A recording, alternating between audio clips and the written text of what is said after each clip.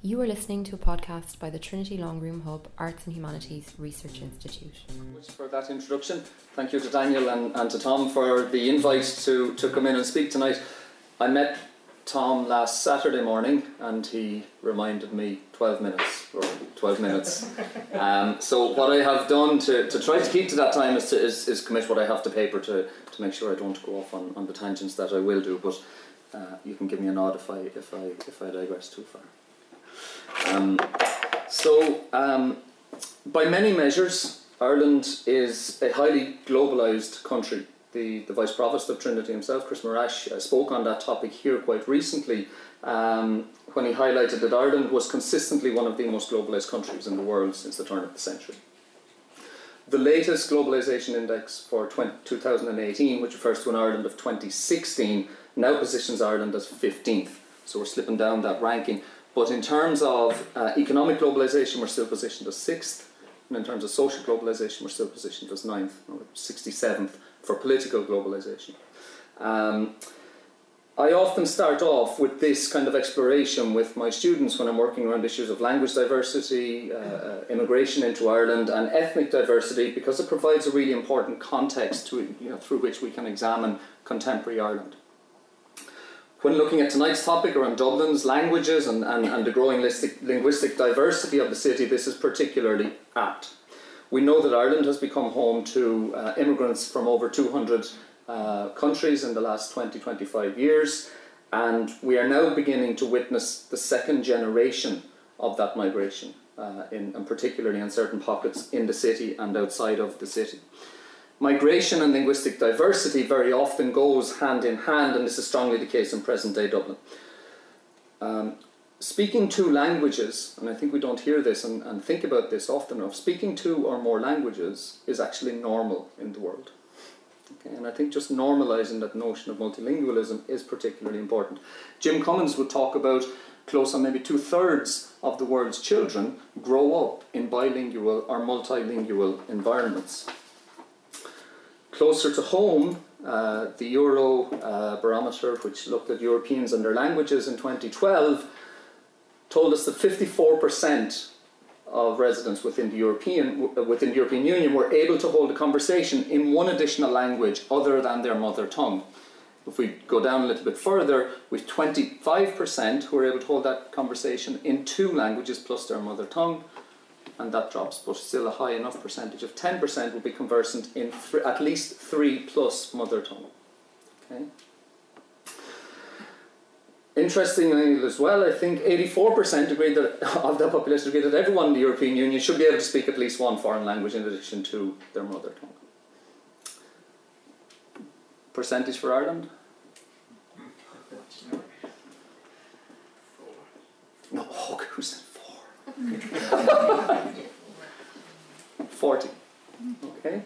So in 2012, 40% was somewhere, I think that sample was about 1,060, were able to hold a conversation in one additional language other than their mother tongue in Ireland. If we come a little bit closer then and look at what data we have available to us in the context of Ireland, nationally, the 2016 census provide us with data that's somewhere in the region of 12.85% of residents were able to speak a language other than Irish or English at home. Now, I suppose if we look at the increase, the percentage increase since 2011, when that question was first asked on the census, we see that there's an increase of 19% from 2011 to 2016 on that.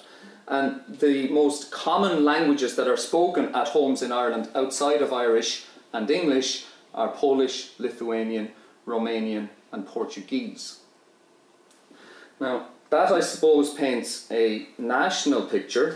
What I think is important in the context of the lecture tonight or the address tonight, when we look at Dublin City, we see an overall population of, so within the city boundaries, the census tells us 554,554 people in 2016. So there's a nice ring to that. Of those, 96,000 people indicated that they speak a language other than Irish or English at home. That's about 17.4% of the population that was of usual residents on the night of census. Okay, so 17.4% speak a language other than Irish or English at home. If we kind of examine that a little bit deeper, we'll spread out from Dublin City out across Dublin County. Dublin City comes in at 17.4%, Fingal will come in at 22.5%, South Dublin at 17.3%, and Dún Laoghaire Rathdown at 14.1%. You can question why those differences exist, but overall we're sitting somewhere in a population of Dublin County of close on 18% of people who speak a language other than Irish or English at home. That's almost 1 in every 5 people. So it's no surprise when we're alerted to the fact that when we sit on the bus or when we sit on the Luas or the Dart, we are living in a multilingual environment, and we see that and we hear that. Okay. The unequal distributions that I've noted within Dublin County, if we look at those more deeply into the electoral divisions within each of the 4 of these. For example, Arran Key, it again gives us a very kind of unequal distribution of language speakers in certain areas within the city. So in Arran Key C, which is an electoral division within Dublin City, 37% of people resident were speaking a language other than Irish or English on the night of the census. If you look at Fingal, which works off a 22.5% in general, Blanchardstown Mulhuddard electoral division, 46%, so almost half of people living in that electoral division spoke a language other than English or Irish as a language at home. Now, we can't be absolutely clear about how often these languages are being spoken, because that question isn't asked on the census, but I think we can establish, we can be fairly confident that it's a fairly regular occurrence. The question on the Irish language in the census does ask about how often the language is spoken. And there are more statistics available than what I'm going to show here, but 29.2% of the population of Dublin City identify as Irish speakers, but if we hold for the non-stated population, that rises to close on 40% who identify as Irish speakers.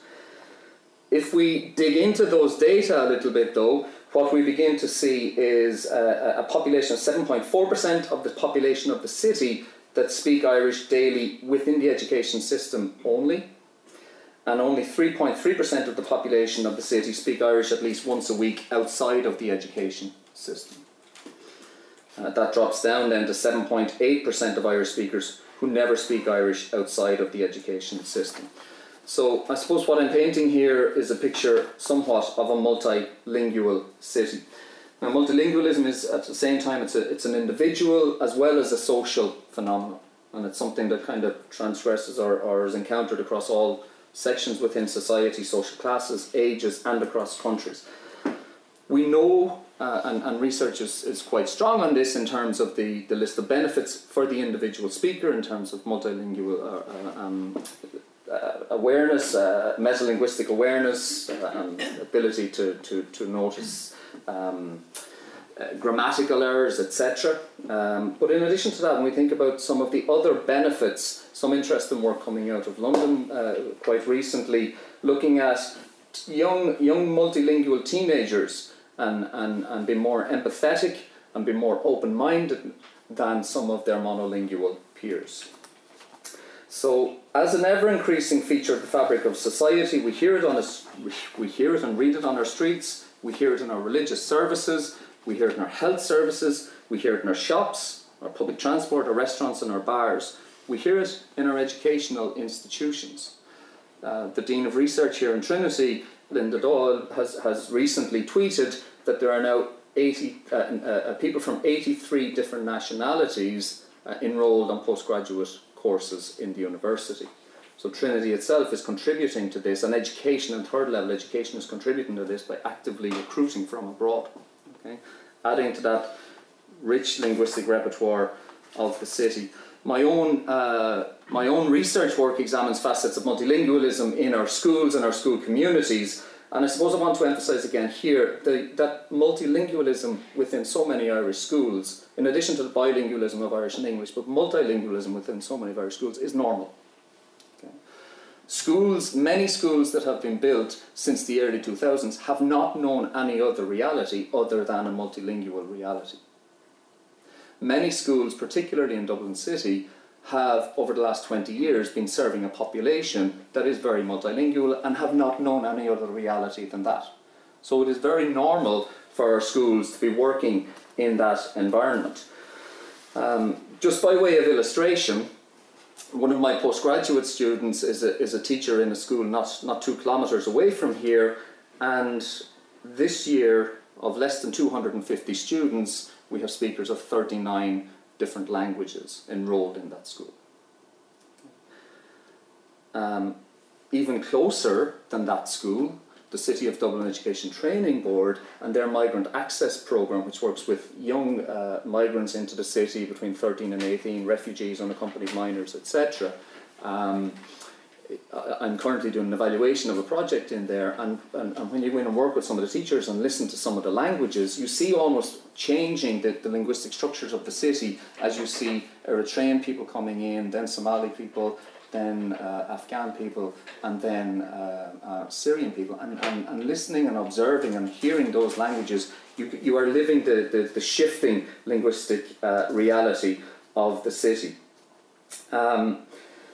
And what they're bringing with them is not just their languages, but also their linguistic practices.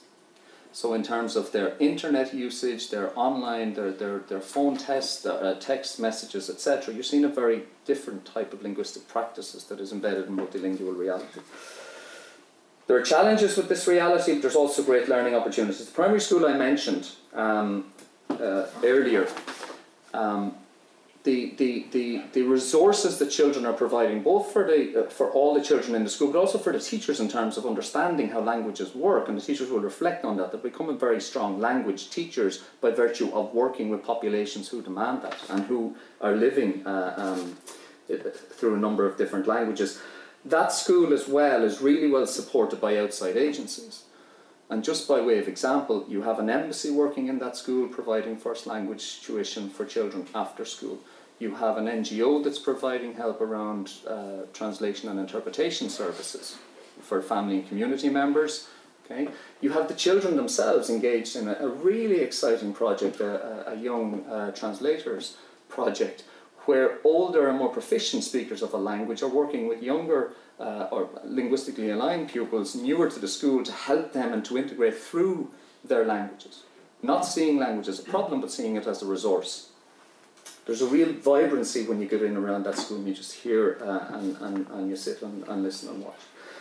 The issue of translation and interpretation, which I've mentioned there that an NGO is providing, is in the early 2000s we noticed in a lot of schools, and particularly in the inner city and the school that I was working in, it was very difficult to access properly trained interpreters and to have them available to come in and work with parents, members of the community, children and staff within schools.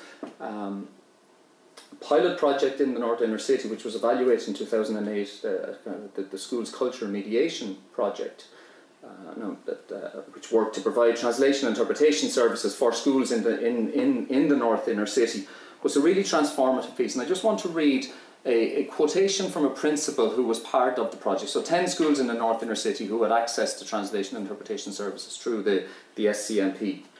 So this principal is talking about the importance of parental involvement and offers us the following. The experience of a parent crying at a parent-teacher meet where they were assisted by an interpreter. They were crying with this sense of relief that for the first time the parent could ask questions and discuss her child's progress with the teacher. That is a clear indication of that parent's sense of involvement in the school that was facilitated by the Cultural Mediation Project. So we know that linguistic diversity can be a challenge both for society and the institutions within that society. From my point of view, it's for the speakers of those languages as well that it can be a challenge. When a society or a city does not fully grasp the importance of providing the services to those speakers and to those institutions, when we slip into a language as problem understanding or perspective, when we set up language power dynamics that ask young children to defend the linguistic practices of their parents, or worse, that actually put them at odds with the linguistic practices of their parents, where we encourage them to move away from the language practices of their parents, then we are really doing a disservice to the reams of research that encourage us to do something different, but actually just to the not understanding the relationships within families at a very basic level. We know from international studies, we haven't a huge amount of it yet here in Ireland, but international studies where this is to be the case, you're looking at family breakdown, grandparents unable to communicate with grandchildren, and all the problems that go with that. So the challenge here, I suppose, is Alvarez would point out that we need to understand bilingualism as additive, not just for the languages that have an economic benefit, but for all languages. And I think maybe that's where I leave it, and I'll move on to allow Francesca to take it up from there. Is that okay?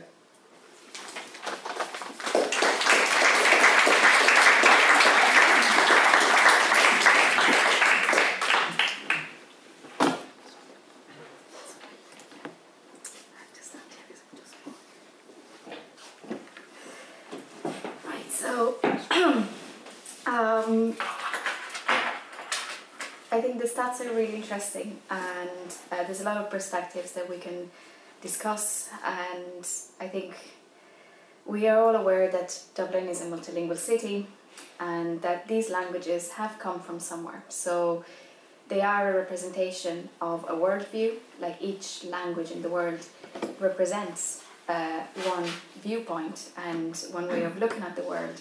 But for people who speak these languages, there's a lot more to it. There's a sense of identity, there's a sense of having built a relationship through the language. And Rory spoke about migrant languages. And in a way, recently I was asked, is it okay if I call you migrant woman? They were going to introduce me, and they said, well, someone said, is it okay if I call you doctor? I said, yeah, doctor is okay.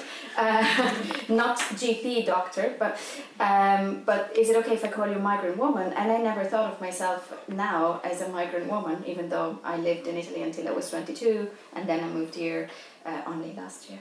And so these migrant languages may have originated elsewhere. So, of course, I used to speak Italian when I was a child. I moved here and I brought my language with me. And when I brought my language with me, I brought my history. I brought all my past and my relationships that I built through that language. And I value that, and I always did. And maybe more, the older I get, the more I value my knowledge of my language and also my ability to communicate to people with this language. But really, there's a point where these migrant languages become Dublin's languages. So they have moved from somewhere, but they belong here now. And that is very much the case of children who grew up in Dublin, in many schools, like the school that Rory was talking about, which I visited, and it's an amazing school. And I'll show you a picture from that school later.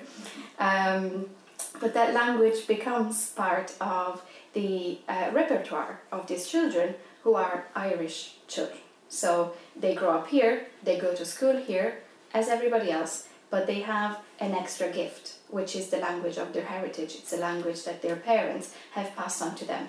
So it's what we call in research a heritage language. So a heritage language is the language that parents transmit onto their children, or usually parents pass on to their children in a context where the language is not spoken outside the home. And why this is important is that we need to realize that these languages belong here, and that bilingual children are, as Rory was saying, they're the norm. They speak two languages that are almost, they're belonging to who we are as a society now. So as a society, we need to embrace this multilingualism. Multilingualism and bilingualism in individuals is something quite normal. It's part of the experience of more and more children who are growing up here, going to preschools before they go to school even. There are preschools that are extremely multicultural and multilingual, and we need to acknowledge that. Another thing that I wanted to mention in relation to this, I've briefly mentioned the issue of identity. And when we think of children, they are obviously very much influenced by whoever is around them. So it could be their family, it could be their friends, it could be their community.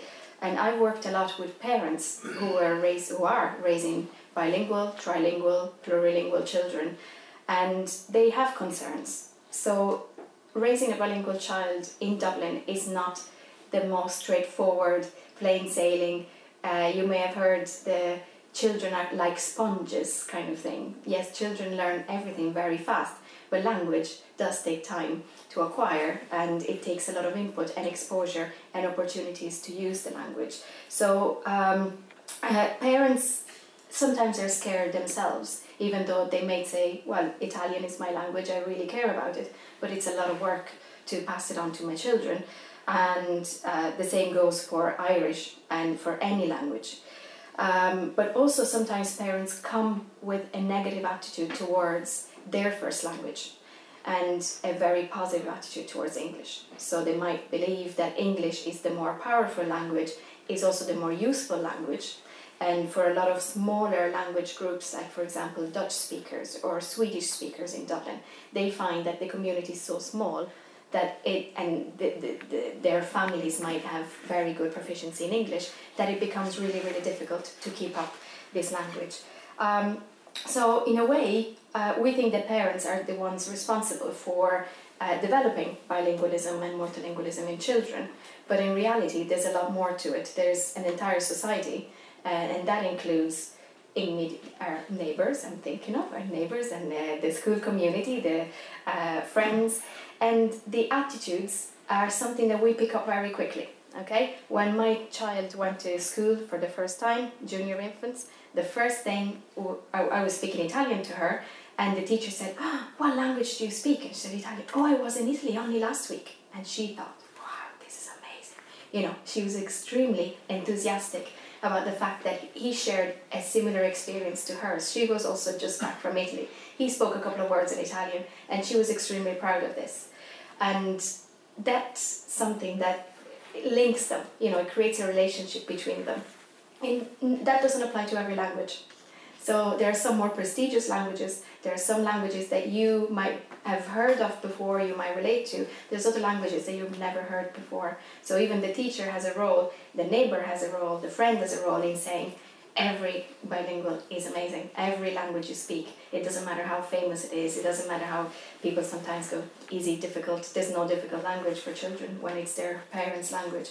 But society is responsible for making parents aware that they are doing a service to the child by raising them bilingually and by exposing them to more than one language. Parents, as I said, come with their own attitudes, and others play another very important role. And it's not only society, but it's also the people who care for children at the very early stages. And these might be GPs, early childhood educators, public health nurses, and educators and teachers. These are adults that parents trust very much. So if they're telling you, stop speaking your mother tongue to your child, parents will follow that advice. And that is still happening, because I hear reports regularly of parents being told not to speak their native language to their children, or to keep it in the home. So yes, it's okay, it's your family language, but try and practice a few words of English every day. But that's not really, and I'm sure you're all here in tune with what I'm saying, but that's not a multilingual view, that's a monolingual view of how we should raise children. You know, you should be doing really well in English, and then if you can cope with the other language, fine, but English is the priority.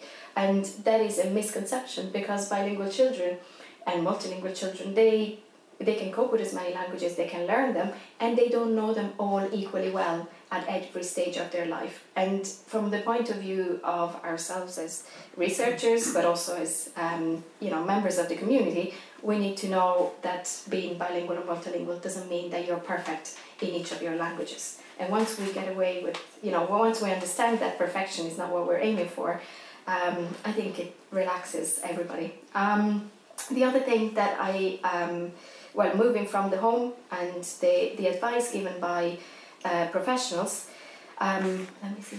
Okay, I think teachers also have a very important role, and I mentioned one example. But I've worked in, well, the school that Rory mentions. I've visited 11 of those classes, and also in another inner city school. And the type of activities that I did with the children included talking about language. And everybody enjoys talking about language one way or another. Not only children who have heritage languages, but every child has some language knowledge of English, of Irish, of sometimes children mention languages they learn from books, like made up languages. So languages are like codes, and you can play with them. But what all these activities were very much geared towards understanding that we're living in a multilingual world. So I asked the children to bring in objects from the home that had other languages on them. Very, very easy. If you look at the packaging for the freezer bags, that has translations, and it tells you do not put in the oven because it will melt, and it tells you in at least 15 different languages if it's from Lidl or somewhere like that. But also children had books, and they had a lot of objects like their crayons. They had instructions in different languages, and what this did was definitely not teaching them new words. We did a bit of that in class, but it was teaching them that different languages are everywhere and we need to be open to them. We listened to the radio, and I found it interesting what Rory was saying about the languages that we hear on the bus. When I put on either the radio or recordings of cartoons in Swahili sometimes, in Italian, in Portuguese, in Hindi, children may have known the languages, and they were like, "Oh, that's me, that's me." Anna, how do you know that's that language? Because I know. But why? How do you know? I just know, the children would say, and that was their parents' language. And for the very young children, they couldn't figure out why they knew. I just know. But in a lot of classes, when we were listening to Russian, and there was no Russian speaker in the class, and I would say, "Okay, let's guess." And most children would guess Polish. And when it was Italian, and I'd say, "Okay, guess this one," in the same class, they would guess another Romance language that sounds like Italian or Spanish. How do they know this? They know this from the bus. Their parents haven't taught them that Italian sounds like that, and same as Spanish. These were 5-year-olds, 4-year-olds. They've heard these languages, and they are tuned into their differences, and maybe they have been on holidays somewhere, but this kind of knowledge that we have of linguistic diversity comes from our experience. And one picture that I wanted to show you was an activity we did. Right, there you go. With some of, can you see that? Yeah. And so this was one of the activities and involved drawing the multilingual city. So this is Dublin 1 to them. There were pictures that we brought of the immediate surroundings of the school. Some chose to use them, some didn't. It's not, let me see how well you can see a bit better. And so you see shops. All the shops are labelled with a name that the students chose in whatever language they wanted. A lot of just shops seem to be, what's that horrible place called? Anyway, I can't say I'm on video. But children are into this stationery thing that is very smelly. So a lot of shops were, yes, smelly stationery. But they had Cinema Moldova, which is probably the shop where they buy food, and they had there was a few mention of Moldovan here and there, gelato, and so you can see this is the work of only 3 students in the space of an hour or a bit more, and there's a lot of hashtags as well, and that's how we communicate now. And there's words like beautiful, Brazil, have a great day, and then tenho un ottimo dia, and they were able to express themselves in the languages that they wanted to use. So they chose to use English because it was an option. They chose to use Portuguese. They chose to use, I think there's a bit more, there's Irish there, there's hashtag Irish, and but also there's a few words here and there of in Irish as well. So these 3 pupils between them have 6 languages, 5 or 6 languages, and they can use them in a creative way.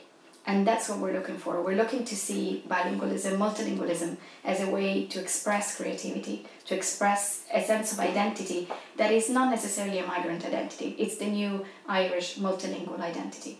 And we can work on this with teachers, with parents, with our local community to strengthen this idea that multilingualism is not a deficit. It's actually something that is going to enrich, and it is already enriching our society. We just need to foster it and use it as a resource. So, I think that's me.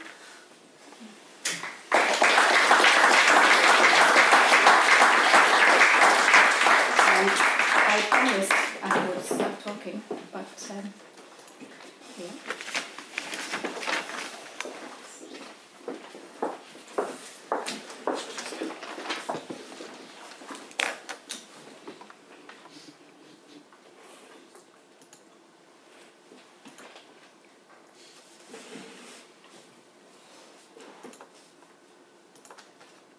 So I'd like to greet you in 3 languages that I'm very familiar with: Ecrola, Dave, and good evening. Thank you very much for having me here today. I have to say it's an honour to be here to discuss Dublin languages. Thank you very much, Tom, for inviting me. So, as Francesca and Rory were talking about the multilingualism in Dublin, we can't talk about Dublin languages without discussing the multiculturalism of the city and how that evolved. So Dublin has changed tremendously as a city over the last 20 years. The peak of inward migration into Ireland in general was the late 90s when me and my parents came. There's different languages heard throughout the city centre. I love hearing my own mother's tongue throughout the city centre, Yoruba. It makes me feel very at home, and I kind of think, oh, I know what you're saying. And yeah, different languages are usually heard throughout the city centre. It's just beautiful to see the multiculturalism of Ireland today. In April 2016, there were 535,475 non-Irish nationals living in Ireland. 10 nationalities accounted for 70% of the total figure from the Central Statistics Office. So I'm going to just talk a bit about my background, how I got into the Irish language. So I went to primary school in Gaelscoileach. I went to Gaelscoileach because me and my parents were living down the road from the school in Ranelagh, and my dad just kind of thought it would be like a great adventure to just put me in an all-Irish school, just see how it goes, But I think it was kind of a gamble in a way because, that was the year 2000 and that was the peak of inward migration. So, it was kind of risky in the sense that it might have seemed a bit strange for someone from an immigrant background to go to an all-Irish school, but that wasn't the case at all. Gaelscoileach really took me in and took other people of different backgrounds in. It was a very multicultural school, and it still is to this day. We would always celebrate different cultures.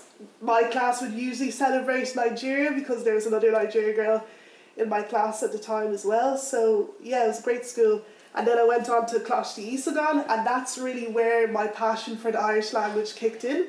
Like I say always, Philarish by Shauna Reardon was the poem that really got me inspired, and I studied that in 5th and 6th year for my Leaving Cert, and that poem just really spoke to me, and I'll be talking about that later on. And now I'm currently a volunteer radio presenter on Radio na Lifa. I've been working there for almost 5 years, and it's really a great experience. I would love to work in the media professionally, and it's just a great way to kind of get you into radio, the media, Irish language media in general. So it's great fun, and I'd recommend it to anyone.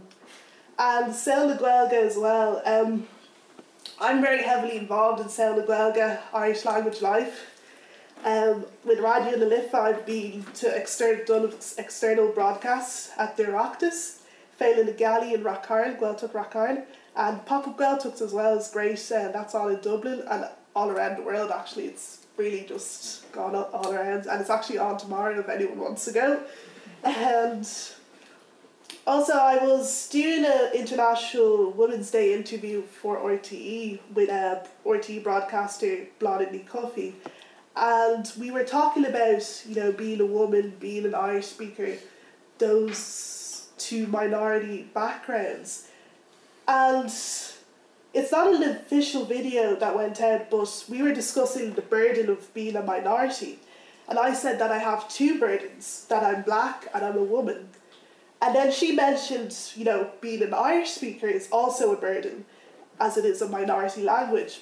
So it's ban dubh me le Gaeilge. I'm a minority within a minority community speaking a minority language. So there's a lot to it. But I have to say, you know, it is a really beautiful thing at the same time because it is unique. So my Nigerian heritage, I'm going to speak a bit about that. So there's three main indigenous languages in Nigeria: Igbo, Hausa and Yoruba. However, English is the official language as Nigeria was colonised by the British and got independence in the year 1960. There are over 500 languages in Nigeria.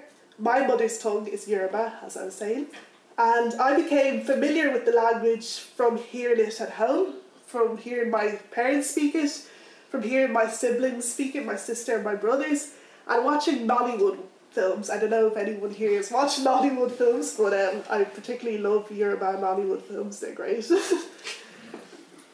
And it's just, Yoruba as a language is very rich and expressive. You know, when people speak Yoruba, they're really like, a lot of hand gestures, like, you can't just speak it like just, you know, kind of quietly, casually, like you have to put hand gestures in it, like any Nigerian knows that.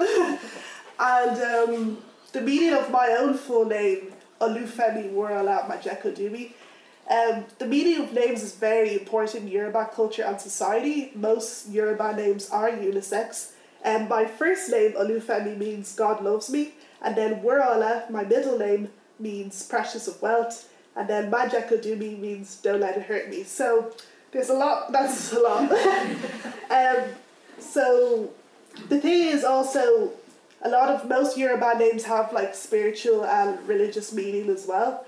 And I don't use my first name as my main name. I use my middle name, Worola, Ola for short. And my parents felt that Olufemi was mainly like a boy's name, and so they decided to go for Worola for me, which is an ancient Yoruba name, and also a girl's name as well. But as I was saying, most Yoruba names are mostly unisex. And the language is quite gender neutral, I have to say. There's no like she, he, her, him in the language. There's no gendered words for siblings, like brother, sister. There's just younger sibling, older sibling. So therefore the language might be seen as more progressive by some. However, you can say gender for like older sibling and younger sibling. So for example, Egbomi Okori, that means my older brother. Aburomi Obiri, that means my younger sister. So, according to the 2011 census, there are 17,642 resident Nigerians in Ireland. Nigerians constitute the largest African group in Ireland. 1 in 5 black people in the world are Nigerian. And I also have a love for Nigerian writers and activists as well, such as Chinua Achebe, Wole Soyinka, Chimamanda Ngozi Adichie, Ijoma Obinio. They're just such great writers and they're known internationally as well. So it's really a pride for me to see them doing well, and I get a lot of inspiration from them. So here I come to Filarish. This is a very important poem to me. As I was saying, that's what got me so passionate about the Irish language. I just want to read out some of the lines from the poem. So, Fog glan nindalt hair, Filarish the chuid, need the inchil is need the hyanga, a could kangleta I go rare of. Vi bionus pion le derm. Den the eastil is del shiachan le the gillen feinig. I found those lines very powerful because what Charlotte Reardon was saying, and some might see this as atavistic, but I see it as a powerful poem saying, if we were in if we go back to pre-colonized Ireland, we'd all be speaking Irish. And it was a dream, it was an ashling, because we can't go back to that. but it's just the passion in the poem is what really got to me, and as I was saying, that's what made me kind of think of my own mother's tongue, Yoruba, and how even in Nigeria some people see it as more civilized to speak English. I'll mention a little anecdote, like my sister even living in Nigeria, she didn't teach her eldest daughter Yoruba at first, so there is this belief like in Nigeria that it's more civilized to speak English, but like I was even saying to my mum, like why isn't she teaching Koisola, Yoruba, like why, like they live in Nigeria, like why not, like I don't understand. So for me, I just think we need to kind of stop thinking that the culture and the language of the colonizer is somehow better. This is essentially what Ngugi wa Thiong'o talks about in this essay. He writes how language communicates the culture of its users. Language is the carrier of culture. Language is inseparable from ourselves as a community of human beings, with a specific form and character, a specific history, a specific relationship with the world. So Ngugi wa Thiong'o was someone I heavily studied in my undergraduate English Media and Cultural Studies, and he talks a lot about decolonising the mind, and I think that's really what Philary Shaula Reardon was talking about, that we should respect our minority languages and we should keep them with us because they're also important. And it's Seachta na Gaeilge this week as well, and so was last week. I don't know if anyone was watching Nationwide last night, but as part of Seachta na Gaeilge I was on it and I was talking about my story with the Irish language. So yeah, there's a lot of events going on for Seachta na Gaeilge, but for Seachta na Gaeilge I somehow feel like, every week should be Irish Week. It shouldn't just be 2 weeks, because this is Ireland and we should be celebrating language all the time. Blí na Gaeilge was a huge success last year as well. So, and Octalish also by An Dram Darg, that's up north. It advocates for the Irish Language Act up north. And I have a huge respect for Irish language speakers up north because it's a struggle for them to have the right to speak their language every day in their own country. So I find that very admirable. And I'll show you a logo of the Fáilte, which is the logo for An Dram Darg for Octalish. And also Brian Field's translation play, that talks about the importance of translation and the significant power it has in a place, which I also studied in my undergraduate as well. So that's the symbol. So lastly, I'm going to talk about the What Does Irishness Look Like video, which I produced and directed last year. Went viral last summer. I released it in July on YouTube and other platforms. And why did I include the Irish language in this video documentary? I see the Irish language as part of the identity conversation. I see it as very central in Irish life and society and culture, and I see it as part of Irish identity, showcasing Ireland's rich diversity and a hope for a more inclusive society. We talk a lot about diversity, but I think we should aim more to be inclusive rather than diverse, in the sense that we should include all kinds of people in our discussions, in our media, everywhere we can. And there's no one way to look Irish in today's Ireland. 2019 Ireland is so diverse, as you were talking about, Francesca, and it's something to be celebrated rather than to be scared of. And I think we should also be mindful of the language we use to communicate with people who we think are different to us. That question, where are you really from? Myself and Francesca were discussing this earlier. I know a lot of people feel that it's a harmless question, but for people like myself that grew up here but do have another heritage, there's no one way to really answer that question because, even for myself, I was born in Lagos, Nigeria, but I came here when I was 7 months old. I've been living here all my life, so I can't answer that in one way. Usually when people ask me where I'm from, I just say Dublin because this is where I grew up all my life. But, if you're kind and respectful, then I will give you that knowledge of my history. You know, it's not something that's just so easily to answer. And for a lot of people that, you know, come here to a new country, you know, not everyone's journey is an easy journey to tell. My parents came here as asylum seekers. I might not want to share that story with everyone, so you have to be mindful about the questions you ask people. So I'm going to show the video now.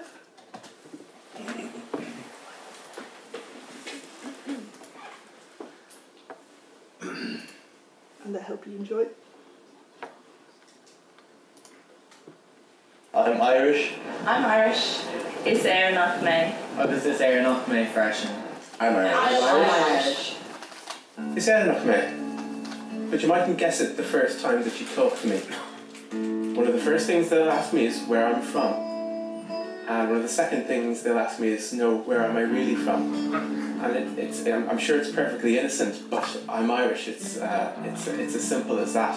I guess when someone of colour asks me where I'm from, I would say Irish, and they'd be like, cool, me too, Tala. Where are you from? But when it's someone who's white, it kind of, you feel like there's an undertone of something else. I get a quizzical look, a raised eyebrow, and they say, but you don't look Irish. And what they mean by that is, I don't look white. Saying I'm Irish is never good enough. I grew up in Dublin. I always felt like I was Irish, but now and again I'm reminded that I don't look it.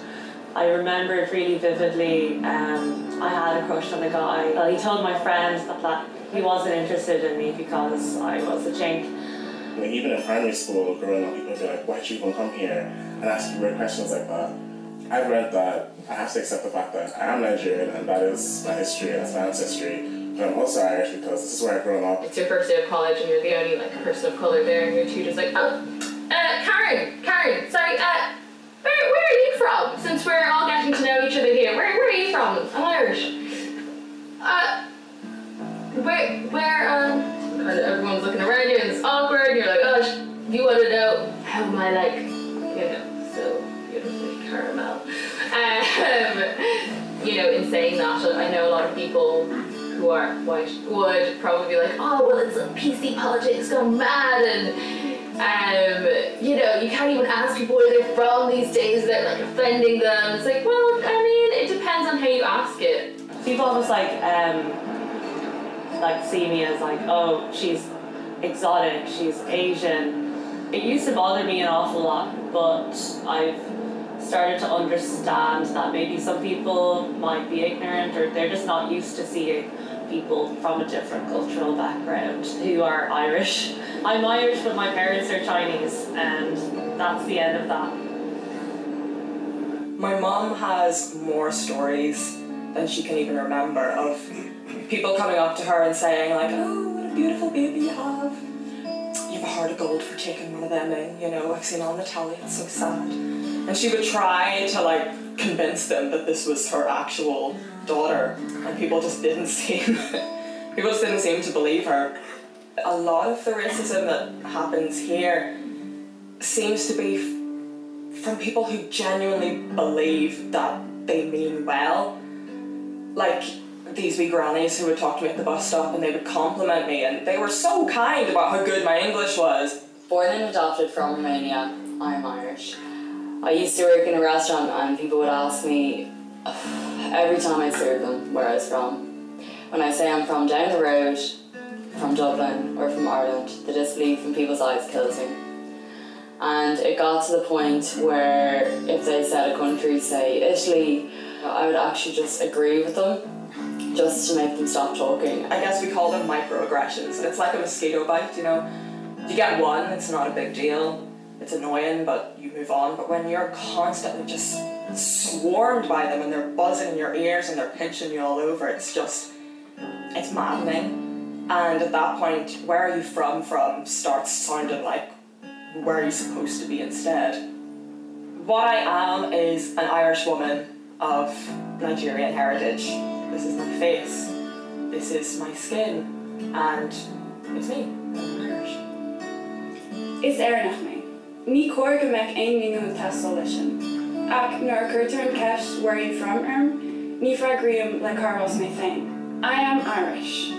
That shouldn't be questioned. But I am also Pakistani, and I am proof that you can be both. I think right off the bat, the first thing people think when I tell them that I'm Irish is, how could she possibly be Irish when she's also black?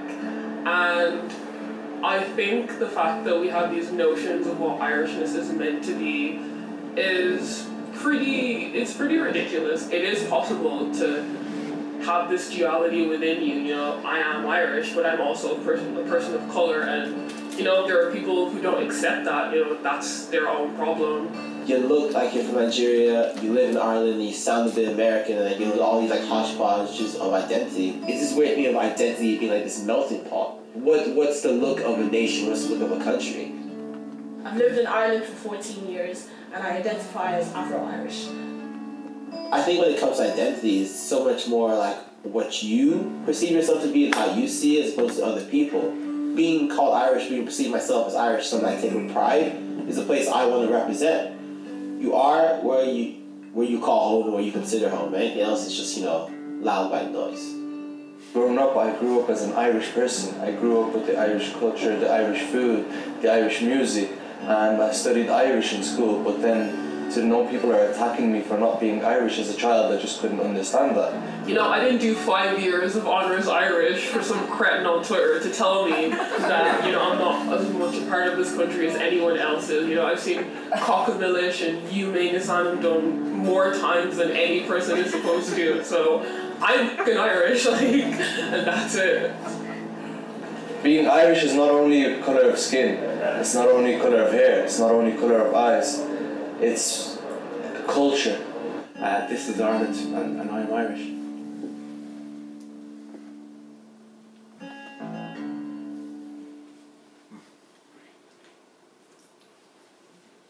So I